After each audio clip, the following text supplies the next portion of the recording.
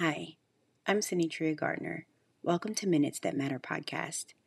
Today is December 31st, 2022. I'm so thankful that God has kept us up till today. We've seen an entire year. One thing that I'm thankful for as I come into 2023 is all of our listeners. We very much appreciate everyone who takes the time to stop and listen to the content that we put out.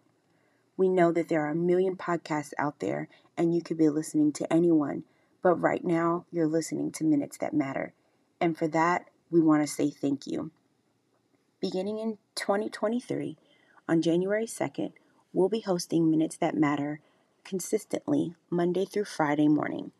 You'll be hearing new content every day, and we want to make sure that you get a voice. So starting in January, you'll be able to submit your questions, and our podcasts and devotion will relay around what it is that you want to talk about. For more information on how you can submit your questions, tune back in on January 2nd, and I'll share that. From now until then, please know that every country and nation that we have touched has been such a blessing to us. Let's look at today's scripture. Today's scripture comes from Exodus 3:5. Do not come any closer, God said. Take off your sandals, for the place where you are standing is holy ground. Then he said, I am the God of your father, the God of Abraham, the God of Isaac, and the God of Jacob. At this, Moses hid his face because he was afraid to look at God. Has anyone ever asked you for a suggestion to eat at a restaurant? I'm sure that you gave them all the places that you loved and probably never mentioned the places that you didn't. Why do we do this? Because we think that we're being helpful.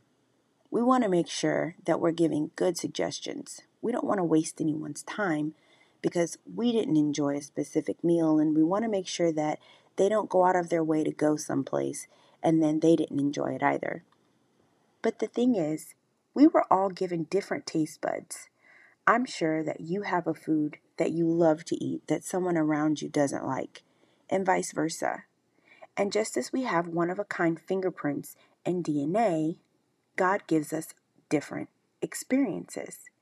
When Moses was tending the flock in the desert, God appeared to him in flames of fire from within a bush. I'm pretty sure that after Moses walked away from that bush, that flame did not stay there eternally, because the Bible doesn't say so. That means that everyone who came after Moses and passed that bush probably saw a regular bush with no flame and nothing exciting going on. Just because the flame was there for Moses doesn't mean that it would be there for us. Our experiences with God are handpicked for us. For 2023, let's not let anyone's personal experiences dictate the plans that God has for us. That means no adopting anyone's bad experiences and no expecting to get everything that everyone else has. Expect a fresh experience. When we go into 2023, be looking forward to what God has personally picked for us. Just like we have family members and we would never buy them all the same gift for Christmas, God has very individual circumstances, experiences, and blessings for every one of us. Let us continue to look forward to new and fresh experiences in 2023. Let us pray. Father God, we thank you for every person that is under the sound of my voice. All of us have been blessed to wake up this morning and just be given life for another day.